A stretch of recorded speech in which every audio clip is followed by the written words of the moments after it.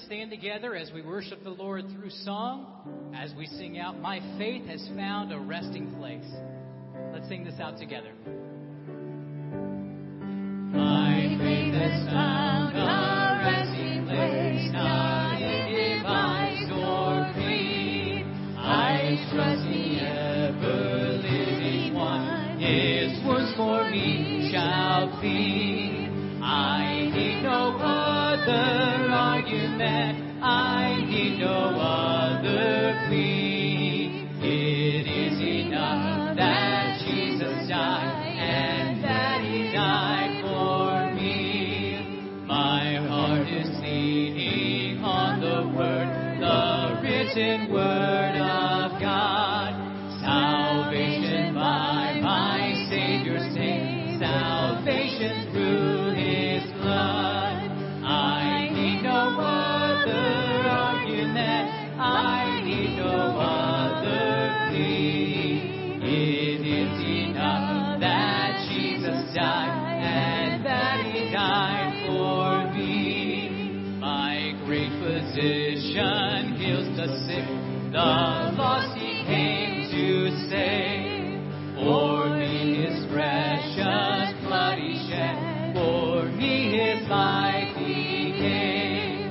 I need no other argument, I need no other plea. It is enough that Jesus died and that He died for me. Amen. Great truth, great singing. You can be seated.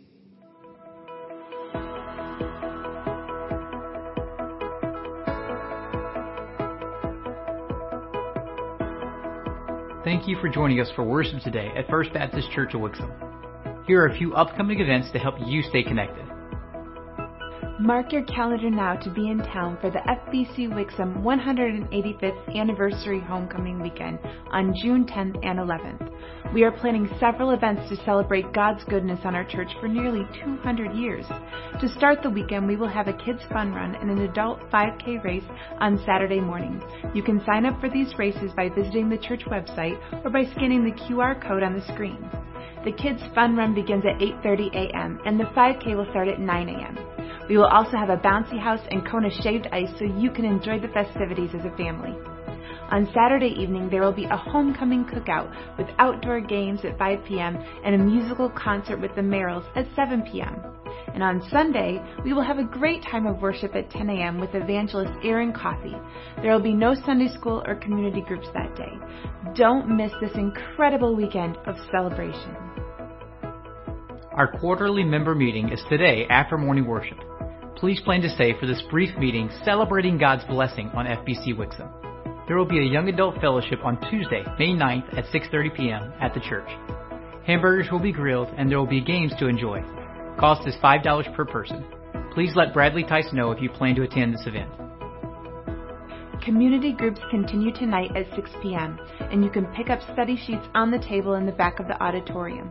If you are not yet connected with a community group, please visit fbcwixom.org/community groups for more information. Community groups meet most Sunday evenings at 6 p.m. Marriage Mentoring is a one-year program once a month, which involves a younger married couple meeting with an older couple trained to offer encouragement and spiritual advice. All younger couples are encouraged to participate.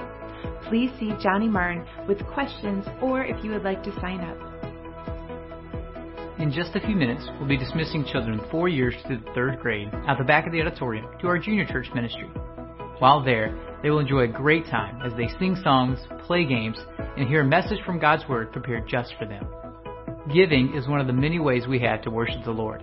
If you'd like to give financially, you can utilize the giving box in the back of the auditorium, or you can give online at fbcwixom.org and click on the tab at the top of the page. If this is your first time at FBC, we would love to connect with you.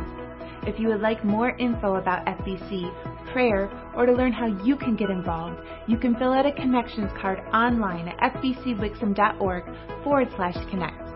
Also, make sure to stop by the Welcome Center for a special gift on your way out after the service. Once again, thank you for joining us for worship today. Now we invite you to worship the Lord through song as we prepare to hear from God's Word this morning.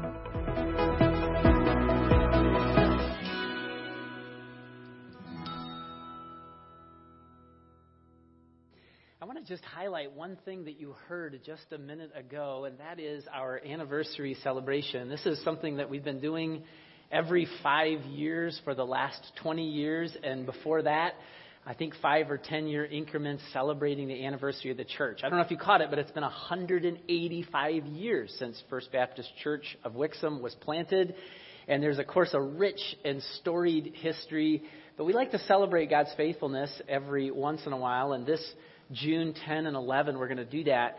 Angela described on the video several things that are happening. Kids run, 5K race for adults, a cookout, special concert, special evangelist on that weekend. What we want to make sure that you do is block that off on your calendar. So if you don't regularly use the digital calendar for the church, we encourage you to write this on your personal calendar. June 10 and 11, block it off. It's going to be a really wonderful weekend, and we hope that you'll plan to be here with us.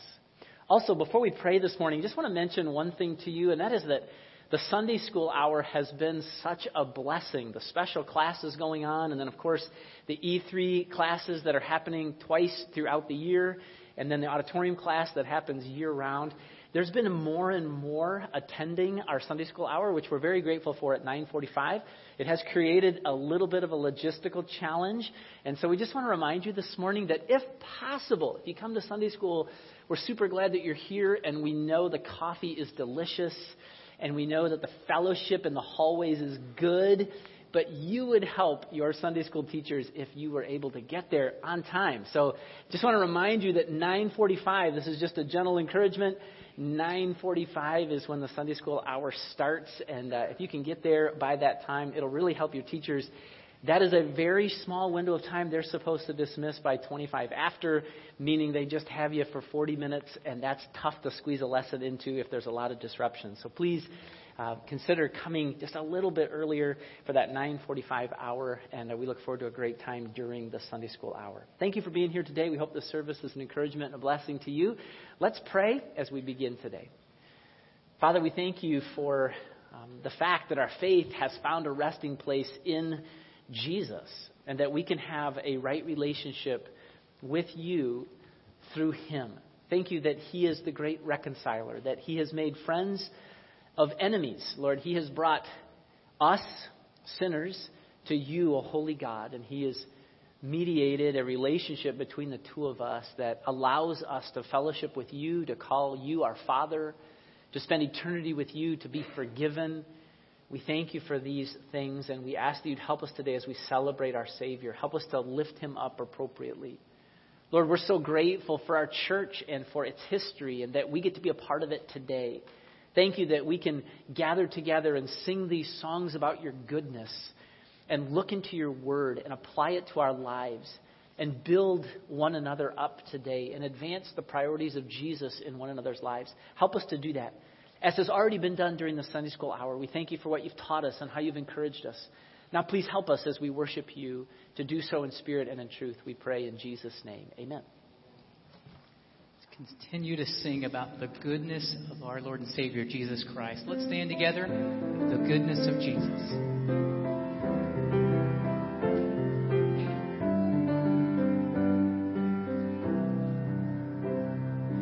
Come, you weary heart, now to Jesus. Come, you anxious soul, now and see. There is perfect love and comfort in your tears. Rest here in his wondrous peace. Oh, the goodness of Jesus. Satisfied. He is all that I need. May it become what may, that I rest all my days in the goodness of Jesus.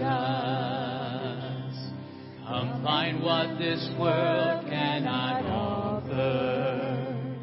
Come and find your joy here complete. Taste the living water, never thirst again. Rest here in His wondrous peace. Oh, the goodness of Jesus. Satisfied, He is all that I need. May it become one day that I rest all my days in the goodness of Jesus. Come and find your hope now in Jesus. He is all He said He would be. Grace is overflowing from the Savior's heart. Rest here in His wondrous peace. Sing it out. Oh, the goodness of Jesus. Satisfied, He is all that I need. May it become one day that I rest all my days in the goodness of Jesus. May it become one day that I rest all my days in the goodness of Jesus. I want you to think about some very tangible and obvious ways that God has been good to you this week. I want you to think about those right now. As we're singing about the goodness of our God, the goodness of Jesus. I mean, we can go specifically back to the fact that He has given His life for ours. That He's made the great exchange. His robes of righteousness for our robes of sin. And we could stop right there and worship Jesus for the rest of eternity. And yet He continuously showers His goodness and His blessings on us. I want us to think about that as we continue to worship Him this morning and think about His goodness. Simple chorus. We're going to sing it out 3 times. And I want you to think about that and sing as thankful people to God, to a good God. Let's sing this out. God is so good. God is so good. God is so good. God is so good. He's so good to me. Sing it out. God is so good. God is so good. God is so good. He's so good to me. One more time, like you mean it. God is so good. He's so good. God is so good. God is so good. He's so good to me. We serve a good God, don't we? Amen. Great singing this morning. You can be seated.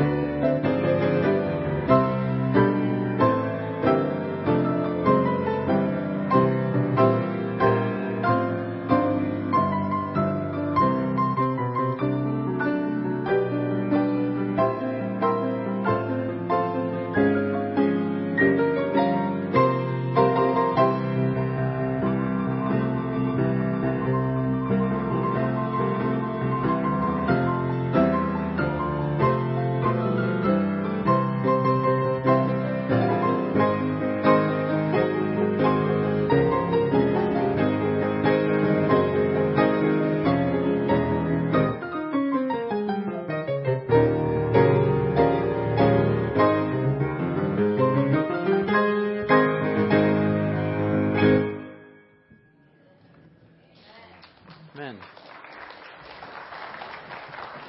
Thank you, Dan and Carrie. We appreciate your ministry of music to us every week. Thank you for that beautiful song. Praise Him, Jesus, our blessed Redeemer. I invite you to take your Bible to Psalm 145 this morning, Psalm 145. And as you do so, would you join me in a word of prayer today? Let's pray.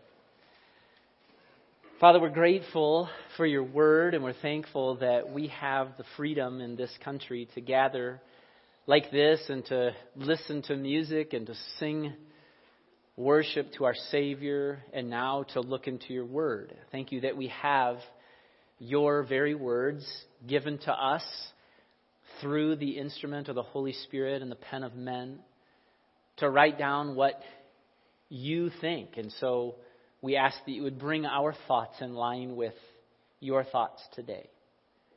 Thank you that your word reveals who you are to us. We don't have to wonder what you're like. We can learn by studying your truth. And then, Lord, we ask that you'd help us to be obedient, to respond to that truth, to not just study you, but to ask the question, Lord, how do you want us to respond?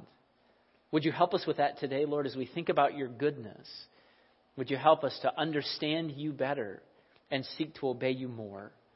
We pray this in our Savior Jesus' name. Amen. You know, the English language can be somewhat imprecise. And even when it's not imprecise, we sometimes use it imprecisely. For example, I love a good cheeseburger. You know what I'm saying? I also love Mari. And those are a little different. Are you with me? That's a different kind of love. This morning we're going to talk about goodness. And goodness is one of those words, it's one of those concepts that we in English, we kind of mess it up. We're very imprecise with the word good. Let me give you a couple examples. For instance, food can be good, which means it's tasty. Like Mari makes this fresh salsa that is diced up tomatoes, onions, cilantro. If I'm lucky, there's jalapeno peppers in it. And it is delicious. Like just describing it to you makes my mouth water. It is wonderful. But what's even better, she also makes homemade guacamole. You know, taking a avocado and mashing it up and putting some onions in there and a little bit of spice in there. And you put those two things together on a chip. It is wonderful. And I've said maybe 100 times in my home, wow, this is good salsa. This is good guacamole. But that is a little different than if you're describing a child who is good, right? A child who is good is well behaved. And that looks like a good child. I don't know if it is or not, but that looks like one. A good child. We might also describe an employee as being a good employee, and probably by that we mean that they're valuable to us. They work hard. They earn the company money. Maybe you've referred to a day as a good day. Today was just a good day. Everything about this day was good. The sun was shining. The weather was beautiful. People were nice to me. It was generally free of difficulty. It was a good day. Now, all of these things have similar meanings. All of these ways of using the word good are similar, but they're slightly different. I mean, it's different to be valuable and to be well-behaved, or to be tasty, or to be free of difficulty. We understand that they all have the same general positive vibe, so to speak, but they mean something slightly different. So what is goodness? What is the root of the idea of goodness? And I'm not talking about the etymology, like where the English word comes from, but the idea of goodness. Like, what does it mean to be intrinsically good? Well, for the definition of goodness, we must go to God. God is good. And I want to explain to you this morning that God is good not just in the fact that He is valuable and that He is positive and that He is kind and all of these things that we associate with goodness, but He is good in the sense that He is the definition of goodness. Like God is light. God is love. God is goodness. This is where we as humans, made in the image of God, get our understanding of goodness. Goodness is really God-likeness. And much of His goodness is on display in our passage this morning. The Hebrew word that we will see for good or goodness is pronounced tube. It is translated in Scripture a variety of ways, like good, good things, goodness, goods, like as in valuables, fairness, beauty, joy, prosperity, discernment. It shows up very many ways in Scripture, but in our passage today it shows up two ways, two very distinct ways. One is about His character, He is good, and the other is about His kindness, that He does good. Did you hear those two things? Those are two distinct ways to define goodness. One is about His character. He is good. Would you say that with me? He is good. He is good. The other is about what He does, His kindness, and that is that He does good. Say that with me. He does good. So He is good and He does good. Now this is really important part of our conversation that we're calling Albums of Worship on Sunday mornings, because this is about the character of God. And we've said that as we look at the character of God and as we see God for who He actually is, we have a responsibility as humans to say, okay, how do I respond to that? What do I do with that? For instance, last week we looked at the idea that God is our friend. And in friendship, we really have three very valuable characteristics. In friendship, you have mercy. Remember, what does mercy do? Mercy essentially overlooks faults. And you do this for your friends. We also have grace. What is grace? Well, grace essentially gives undeserved kindnesses. And you do this for your friends. You overlook their faults and you give them undeserved kindnesses. But friendship also has another component, and that is that it has presence. You can't really develop a good friendship with someone unless you are with them. Now, a lot of people today try to have virtual friendships, but it's not the same thing as having somebody in your presence showing mercy and grace. And who is the great definition of these things? It is God. He is the great forgiver. His mercy, Scripture says, is high above the heavens. He is the great giver of good things, the gracious one. He gives and gives and gives, even though we continually don't deserve it. And His presence. Was there ever a better definition of the presence of friendship when God became a human and put on flesh so that He could come down and die in our place on the cross? What incredible definition of friendship that God gives to us. And so we ask the question, okay, so if God is this kind of friend, how do I respond to that relationship, that friendship? And how does that affect the way that I befriend others? Today is no different. God is good. How do I respond to His goodness? What should I do with His goodness? Should God's goodness matter on Monday morning to me? Or is it just a feeling of, boy, I'm glad God is good? Or is there actually something that I should do? And if my theology is robust, I don't just ask, what is God like? I ask, how do I respond? And so this morning, I encourage you to not only applaud God's goodness with me, but to ask this question, how should I respond to His goodness? Would you follow along as I read Psalm 145? Here's what David says. Listen, first of all, to his incredible praise.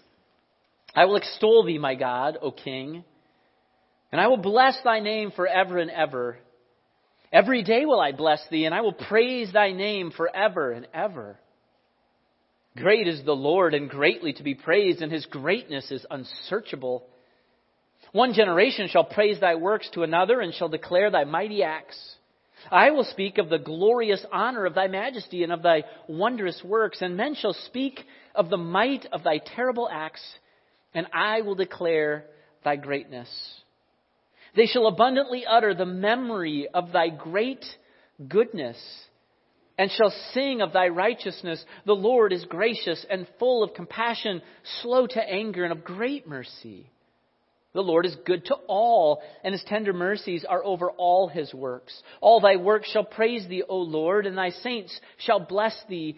They shall speak of the glory of thy kingdom and talk of thy power, to make known to the sons of men his mighty acts and the glorious majesty of his kingdom. Thy kingdom is an everlasting kingdom, and thy dominion endureth throughout all generations. The Lord upholdeth all that fall, and raiseth up those that be bowed down. The eyes of all wait upon thee, and thou givest them their meat in due season. Thou openest thine hand, and satisfiest the desire of every living thing. The Lord is righteous in all his ways, and holy in all his works. The Lord is nigh unto all them that call upon him, and all that call upon him in truth. He will fulfill the desire of them that fear him. He also will hear their cry, and will save them. The Lord preserveth all them that love him, but all the wicked will he destroy. My mouth shall speak the praise of the Lord, and let all flesh bless his holy name forever and ever. This morning I just want to remind you that what we're reading is poetry. It's a little bit difficult for us in our Western minds to outline what David is saying, to put this together in a logical fashion, because what he's doing, he's literally singing a song of praise to God. It is poetry. But this morning, there's really two big sections of this passage of Scripture that I want to point out to you. Number one, I want you to see the object of David's praise is God. And I don't want to spend a lot of time here, but I want to point this out. Would you just look at the screen with me for just a second? Look at what the first few verses of this passage says. It says, I will extol who? Jesse, can you put that screen up with the passage? I will extol thee, my God, O King, and I will bless thy name forever and ever. Would you help me with this? When we get to that word, you say it with me. Every day will I bless who? Thee. And I will praise thy name forever and ever. Great is the Lord and greatly to be praised, and his greatness is unsearchable. One generation shall praise thy works to another and shall declare thy mighty acts.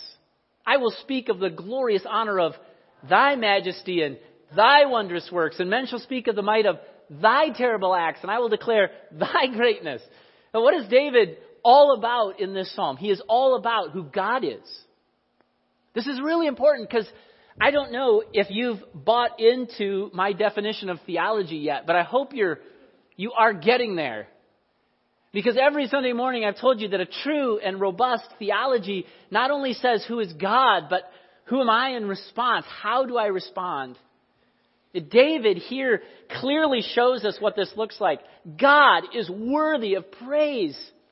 No one and nothing else has ever been, nor ever will be, worthy of praise like God is. I will extol him. I will talk about him. I will worship him. I will praise him. I will bow down before him. I will sing to him because of what I'm about to tell you about my God. Alexander the Great. I don't know how you get that name, the Great. Does that happen posthumously, or do you name yourself that? I don't know. But anyway, Alexander the Great, it is said, when he had a statue made of himself, he told the sculptor, I would like it to be bigger than I actually am, because I want posterity to remember me as being even greater than great. That's a little bit ambitious, I think. But this is what most of us do, right? We want people to remember us as even better than we actually were. What David is saying here is this. I want you to remember God in his greatness. I want you to see his worth. I want you to see his power. I want you to understand his goodness more than you've ever understood it before. That's the object of David's praise. But I want you to see, secondly, the subject of David's praise is the goodness of God. The object is God, but the subject is his goodness. And I want you to see a few things that David talks about in this passage about the goodness of God. And I think you will see that there are some responses that we should have as the followers, as the family of God. Number one, God's goodness is manifested by his moral bestness. His moral bestness. I know that's not very good English, but that's actually what it means when it says his great goodness in verse number 7. It It's a little clunky way to say it. But the idea is that God's intrinsic goodness is the best kind of goodness. It's the most perfect kind of goodness. It's the, as Little Caesar says, the extra most bestest goodness. We know this because elsewhere in Scripture, this word is translated this way. In the Hebrew mind, this is how they understood this word tube and its derivatives. That we're talking about the best of the best.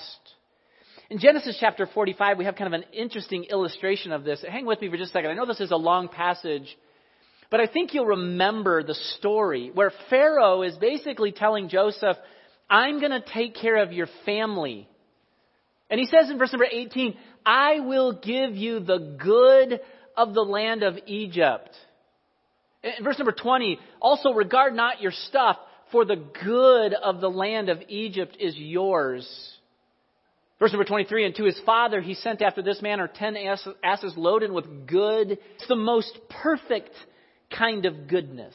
It's the, as Little Caesar says, the extra most bestest goodness. We know this because elsewhere in Scripture, this word is translated this way. In the Hebrew mind, this is how they understood this word tube and its derivatives. That we're talking about the best of the best. In Genesis chapter 45, we have kind of an interesting illustration of this. Hang with me for just a second. I know this is a long passage, but I think you'll remember the story where Pharaoh is basically telling Joseph, I'm going to take care of your family. And he says in verse number 18, I will give you the good of the land of Egypt. In verse number 20, also regard not your stuff, for the good of the land of Egypt is yours. Verse number 23, and to his father he sent after this manner 10 asses loaded with good things of Egypt.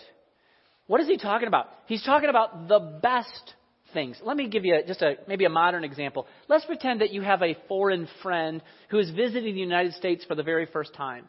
And they're very excited about the United States. And they're very excited about what they see and what they experience here. And they say to you, would you send home with me to my family the best things? I want them to sample the best of the U.S. Well, you're probably not going to take them to Five Below, right? You're probably not going to even take them to Walmart. You're not going to order some Oriental trading trinkets off of Amazon and send those home with them. No. You're not going to go to a garage sale and pick up some items. You're going to go find the best. I mean, maybe if you've tasted salsa and guacamole at my house, you'll take some of that back. Or you'll take some Michigan cherries. Or you'll go up to the UP and get some maple syrup. Or maybe you'll grab a Little Caesar's Extra Most Bestest. I don't know. But you'll take something back that represents, this is the best. This is what Pharaoh is saying to Joseph. Look, we're going to provide for your family the very best. And this is the word they use, tube. In 2 Kings 8:9, there's another example where this guy named Hazael goes to meet Elisha, and he takes a present from the king with him, and it says he took even of every good thing of Damascus. If you're asking a favor of the prophet, you don't take hand-me-downs. You don't take some stuff that is sort of good. You take the very best. And this is what this word means in our passage today in Psalm 145, where it says, they shall abundantly utter the memory of thy great goodness, the best of the best. Now this morning, we don't mean this casually. We're not saying, isn't God just the best? That's not what we mean by this. What we mean is the superlative best, the very definition of best. If you look up in the dictionary, what is goodness? It is God-likeness. That's the kind of thinking that is in the Hebrew's mind and in David's mind and should be in our mind this morning. Verse number 7, no wonder they shall sing of thy righteousness, he says. And by the way, we do. We sing of thy righteousness. This morning you sang, oh, the goodness of Jesus, right? We think about the goodness of Jesus all the time. We lift up his mercy all the time. We sing amazing grace, my chains are gone, right? We celebrate the righteousness and the goodness of God.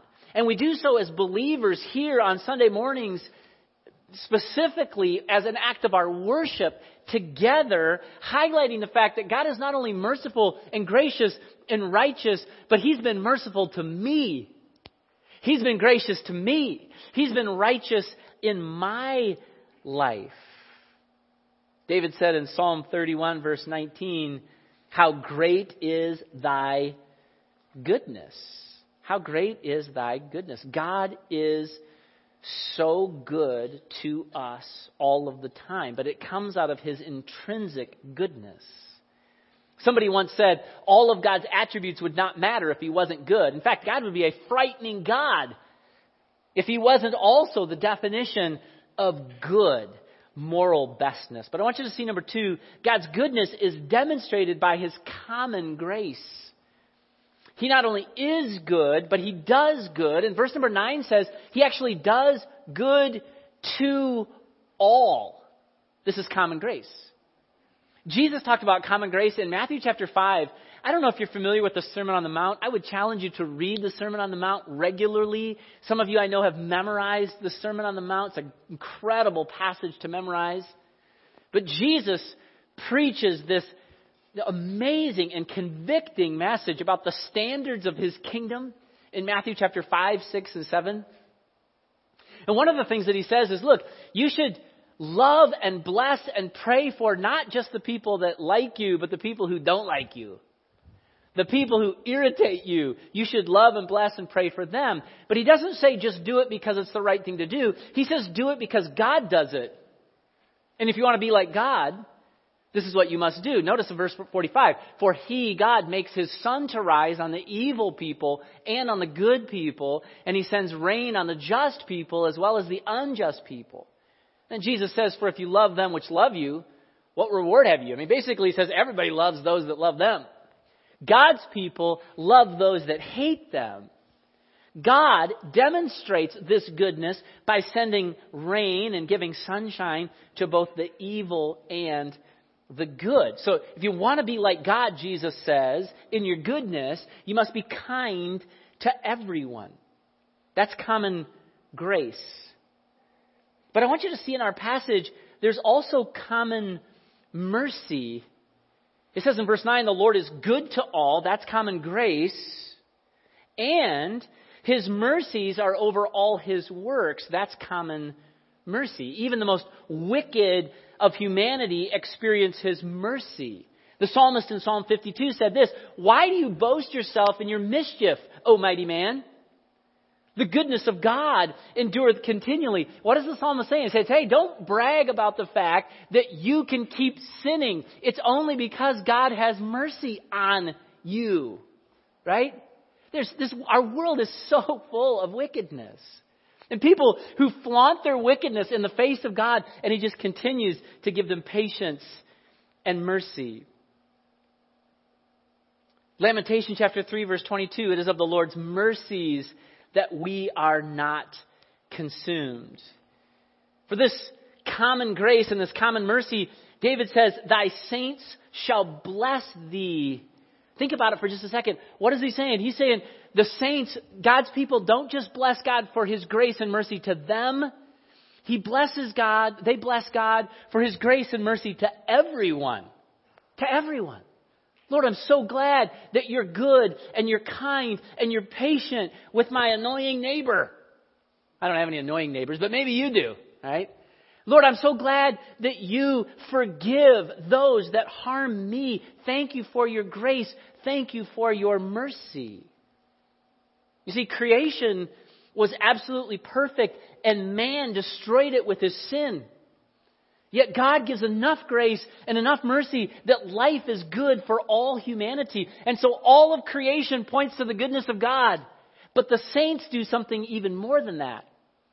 The saints don't just say, wow, isn't God good to everyone? The saints actually bless God for His intrinsic goodness. I just want you to see this in verse number 10. All thy works shall praise thee, O Lord, and thy saints shall bless what?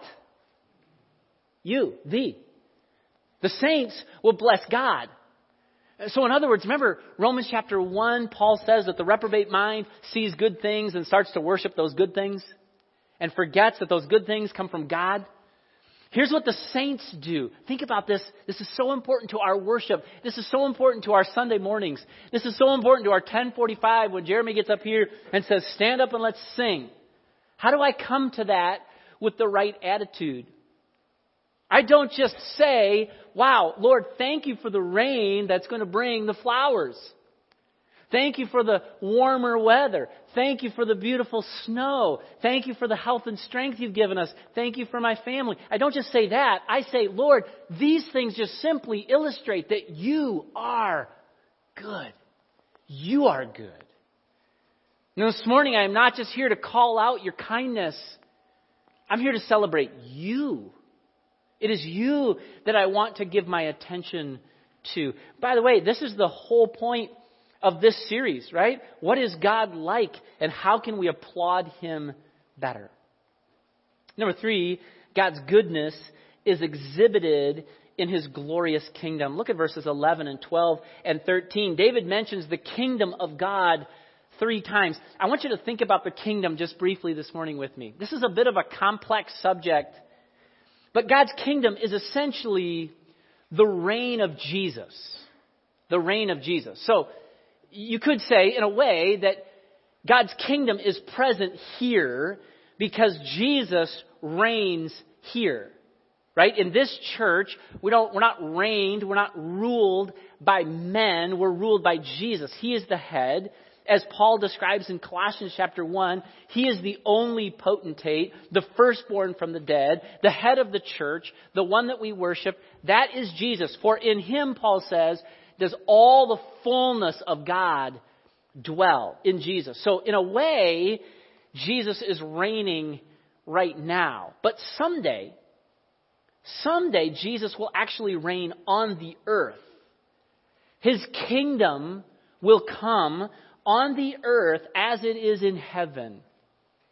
Jesus said it was present in Him.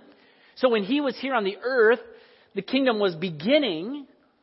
His church represents His kingdom, but it is not fully manifested yet physically. Notice how David describes it. I think this is interesting. In verse 11, he says it will be powerful. In verse 12, it will be mighty. In verse 12 again, it will be glorious. In verse 13, it's an everlasting kingdom. Can I just ask you a quick question this morning? How do you get into the kingdom? Like, is it mandatory citizenship? Like, is everybody in? Or is there a way to be a part of the kingdom of Jesus? Think about that for just a second. Is there something that you have to do to be part of the kingdom? And how does that relate to the goodness of God?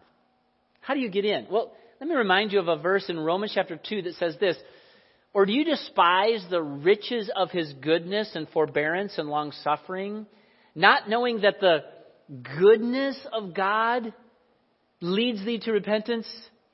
So let's go back to our question. How are you part of the kingdom of Jesus? You're part of the kingdom by repenting from your sin and following Christ, right? The Bible says believing on the Lord Jesus Christ to be saved. So we reject our sin and we follow Christ, and now I'm part of the kingdom. Well, what made that happen? Why did I reject my sin? Why did I learn the truth of the gospel? Why did God allow me to hear about His salvation offer through Jesus? It was all because of His goodness. It was the goodness of God that led me to repentance. It's God's goodness that found a way to satisfy His holiness and justice in Jesus on the cross. It's His goodness, not yours, that provides a way. He loves you, think about this, because He is good, not because you are good. In fact, it is your badness and an awareness of your badness that is where the gospel begins. Right? Think about you in comparison to God, and think about the gospel. Romans chapter 3, verse 23, you're familiar with it. What does it say? For all have sinned and come short or fallen short of the glory of God. He's holy. You and I are not. That's our badness. But I want you to notice what the next verse says, not one that we often quote, verse number 24, being justified freely by His grace. Or in other words, you're super bad because you're a human. Aren't you glad God is good? Right next to each other, we see our badness and we see God's goodness. By the way, this is all throughout Scripture. Remember Romans chapter 5, verse 8? But God commendeth His love toward us, that's His goodness, in that while we were yet sinners, that's our badness, Christ died for us. It was because we had fallen short of the glory of God. Even nice people have fallen short of the glory of God. Are you with me? If you're a nice person, nod your head with me. All right? Even religious people have fallen short of the glory of God. Even sweet little old ladies have fallen short of the glory of God. Even cute little babies have fallen short of the glory of God. All have sinned and come short of the glory of God. That's true of every human. But His grace, His goodness then steps in and solves it for us through Christ. For God so loved the world, the Bible says, that God gave His only begotten Son, Jesus, that whosoever believes in Him, Jesus, should not perish, but have everlasting life. Have you ever done that? Have you ever come to a place in your life where you said, you know what? I realize I'm a sinner. I'm a mess. I keep messing up. I keep doing wrong things. And I try to fix it and I can't fix it. I also realize that I can't make God happy if He's 100% holy and I'm a sinner. I got a real problem.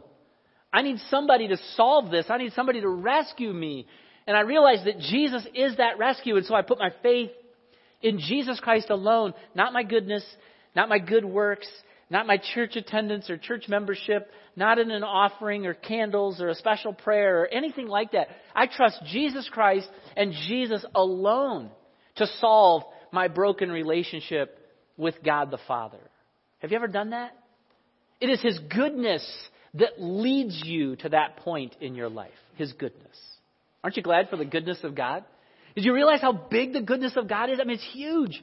You think about it, it describes His kindness to humanity, but it also describes how He intervenes for us at the cross and brings to us salvation. Notice, fourthly, God's goodness is validated by His kindness to the hurting. You say, how is God kind to the hurting? Well, in verse number 14, it says He upholds the fallen, or He lifts up those that have tripped in the mud. He raises up the stooped. The word picture here is the person who's bent over with a burden, who's carrying such a heavy load that they're literally physically starting to crumble underneath that load. And Jesus says, hey, straighten up. Here, let me take that from you. I got it. Right? He lifts up those that are stooped. He gives food to the hungry. He satisfies all of His creation, verse 16 says. In summary, He helps the helpless. He helps the helpless. One of the guys in our church challenged me to memorize Psalm 103, so I'm memorizing it with a couple of friends.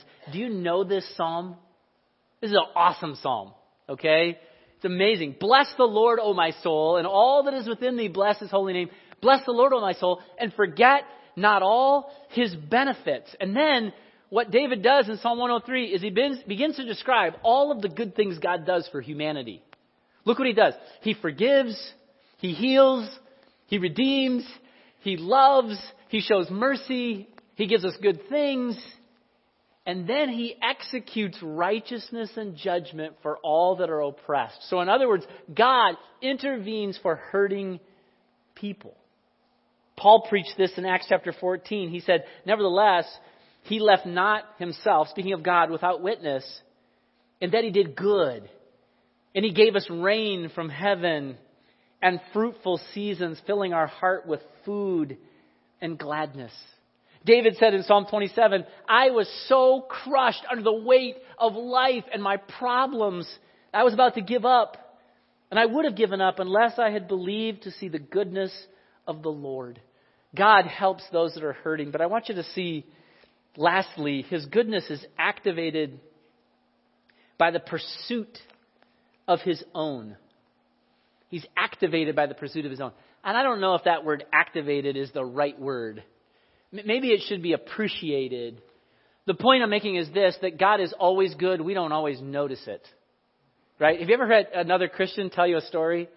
And they're like, oh my goodness, life was terrible. Like my car wouldn't start and I got out to see what was underneath it, and I caught my finger under the hood and tore a nail. Then I got back in and banged my shin on the side of the car, and then my boss told me I was getting a demotion, and then they explained this incredible, difficult day, and then they say, well, but God was good.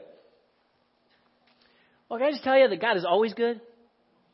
Right? I mean, whether you realize it or not, whether your day goes well or not, whether it's a promotion or a demotion, God is always good. Would you affirm that with me? Say it together. God is always good. He is always good. But his own don't always recognize it. We don't always recognize it. I want you to see at the very end here, and again, we're reading poetry, so we have to think a little bit about where David is coming from. But in verse number 18, he really talks about how you access the goodness of God. Like, you might be here this morning and say, you know what, I've put my faith in Jesus Christ. I'm a follower. I am on my way to heaven. I know what it means to be forgiven. I'm a Christian. But I'm not sure God's been good in my life this last week. Like, in general, I know he's good, and I know he was good in sending Jesus, and I know he's good in meeting our needs and letting me live another life, another day, but I don't know if I've experienced his goodness personally. Like, how do you experience that? Well, that's what I think David gets into starting in verse number 18, where he says you must call upon him. The Lord is nigh unto all them that call upon him, to all that call upon him in truth. Can I just make what maybe is an obvious statement, but I think is really true and something we need to hear, that you won't recognize God's goodness unless you're reaching out to him. Like, if I solve all my own problems, I don't recognize the goodness of God. If I think that the goodness of my life is up to me, I won't recognize his goodness. But what David says is, look, the Lord draws near to those that call upon him, that reach out to him. Psalm 34 verse 8, oh, taste and see that the Lord is good. Blessed is the man that trusts in him, but you must taste and see. I mean, it's one thing to have a plate of beautiful food sitting in front of you and to smell it, right? But if you're going to enjoy it, what do you have to do? You have to taste it. Experience it for yourself. Psalm 34 verse 10, they that seek the Lord shall not want any good thing. You see, goodness is appreciated, or we might use the word activated, but God is always good. So it is appreciated through faith. Through saying, Lord, I trust you. I trust what you are doing in my life. Secondly, it is appreciated through fear. Through fear. Verse number 19, he will fulfill the desire of them that fear him. You will never know how good God is until you come to the point where you says, Lord, I fear you enough that I choose to obey you. I choose to obey you. See, fear leads to obedience. If you're here on Wednesday nights for our Bible study here in the auditorium, Holden's been teaching through some of the Old Testament and talking about the disobedience of the children of Israel. God continued to show them goodness. They continued to disobey. How do we do? Psalm 84 verse 11 says, no good thing will God withhold from them that walk uprightly. Are you walking in obedience? The chances are there are some of us here today who you say, you know what? I came in with a sin burden. I've got some sin I'm dealing with. And I'm just bound and determined I'm going to leave with that sin burden. See if I can manage it on myself. Manage it on my own this week. And what God is saying to you is, look, you need to fear me enough that you say, nope, I'm not going to do that. I'm actually going to leave it at the cross. I'm going to let Jesus handle my sin burden. And what I'm going to do is I'm going to walk out of here and I'm going to seek to live in victory. I'm going to quit whatever that sin burden is so that I can experience the goodness of God. Notice thirdly, God's goodness is appreciated by those that love Him. Verse 20, the Lord preserveth all them that love Him. Do you love God? Do you remember what Romans 8:28 says? A lot of times we claim this erroneously for ourselves, even though we're not in this category. Because Romans 8:28 says that all things work together for good to them that what? Love God. Do you love God? And then lastly, praise God. Do you praise Him for His goodness? David was trying to praise God. Even though he couldn't always see God's goodness, he was praising Him for His goodness. Psalm 52 verse 9, I will praise Thee forever because You have done it. Psalm 107, 4 times in this psalm, we see the same verse. Oh, that men would praise the Lord for His goodness. Let me just give you really quick 3 conclusions to the goodness of God. Number 1, will you praise God for His goodness to the next generation? We kind of skipped over this, but verse number 4 of our passage today says, one generation shall praise Thy works to another. Will you do this? I think there's 2 ways you can do this in the church. Think through this. There's a question on this in our study guide for this evening. How does one generation of First Baptist Church praise the goodness of God to the next generation? How do you do that? Well, one is you tell them, right? You go to young people and you say, hey, young person, can I just remind you how good God is? By the way, they don't believe you if you've got a look of, life is hard on your face and I hate everybody. Young people don't listen to old people that look like that, okay? What you have to do is actually have a smile and say, hey, I'm glad to be in church. God is good. Let me tell you about how good He is and pass it on to the next generation. But there's another way that this should be happening, and it is in discipleship. The next generation of believers. Let me just tell you about how good God's been in my life, and may it encourage you in discipleship. Secondly, will you thank God for His mercy and grace on others? Try this every day this week, 7 days in a row. I'm going to thank God for His mercy and grace on others. And then lastly, will you let His goodness produce goodness in you? Will you let His goodness produce goodness in you? There's an interesting verse in 2 Thessalonians and chapter 1 where Paul says this, we pray for you that our God would count you worthy of this calling and fulfill all the good pleasure of His goodness in you.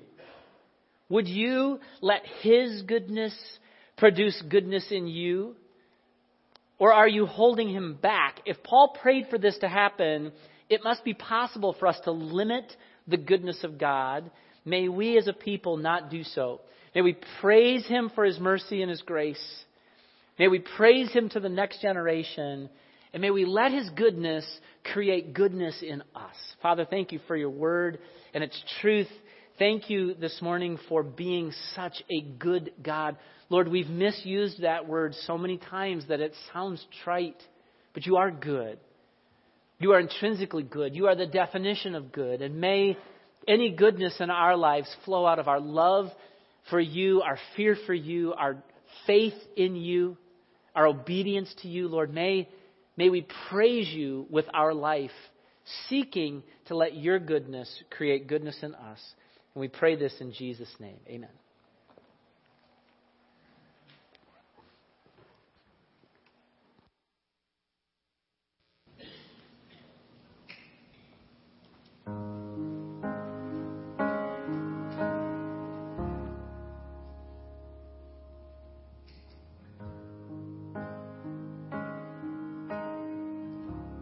How could we recount the ways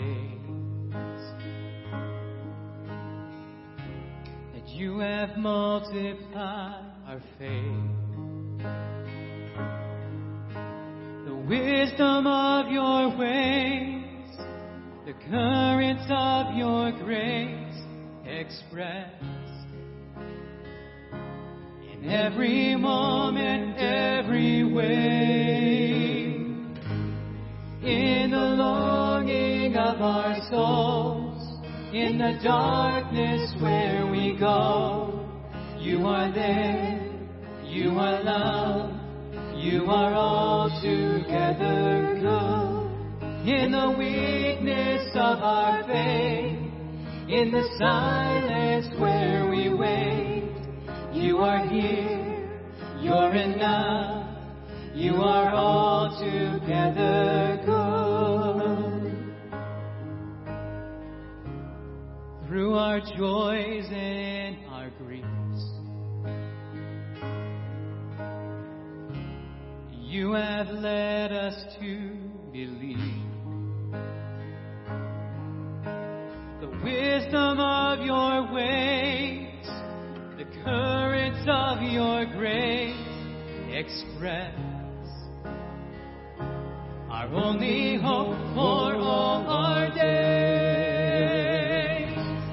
In the longing of our souls, in the darkness where we go, you are there, you are love, you are altogether good.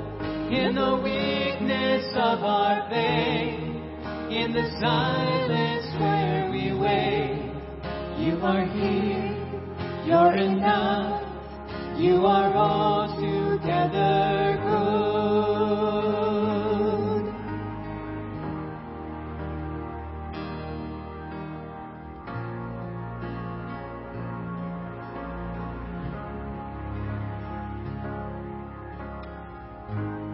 I love you, Lord. I love you, Lord. You love me more. Holy, present, and pure. I love you, Lord. I love you, Lord. You love me more. Holy, present, and pure.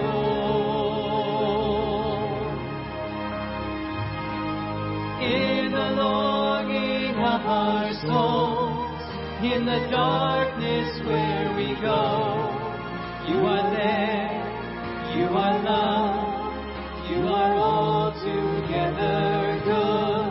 In the weakness of our faith, in the silence where we wait, you are here, you're enough, you are altogether good.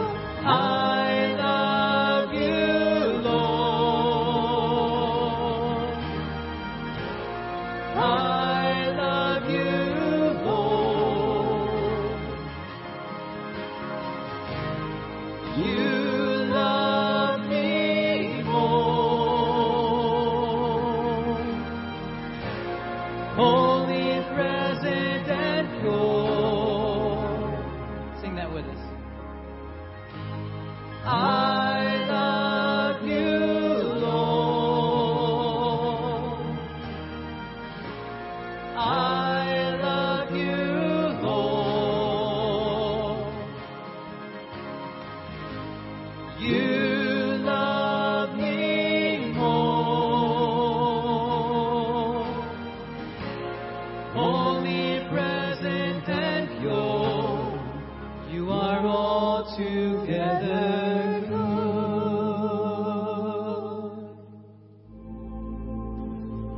Thank you for watching this video of one of our recent services. It's a pleasure for us to have you join us from a distance and join our church in a time of worship around the Word of God. The most important message that we can tell you is that God loves you. And He loves you so much that He gave Jesus Christ as payment for your sins. And the Bible says that all that believe on the Lord Jesus Christ shall be saved. We want you to know that message, that true life is found in Jesus Christ. And eternal life the opportunity to live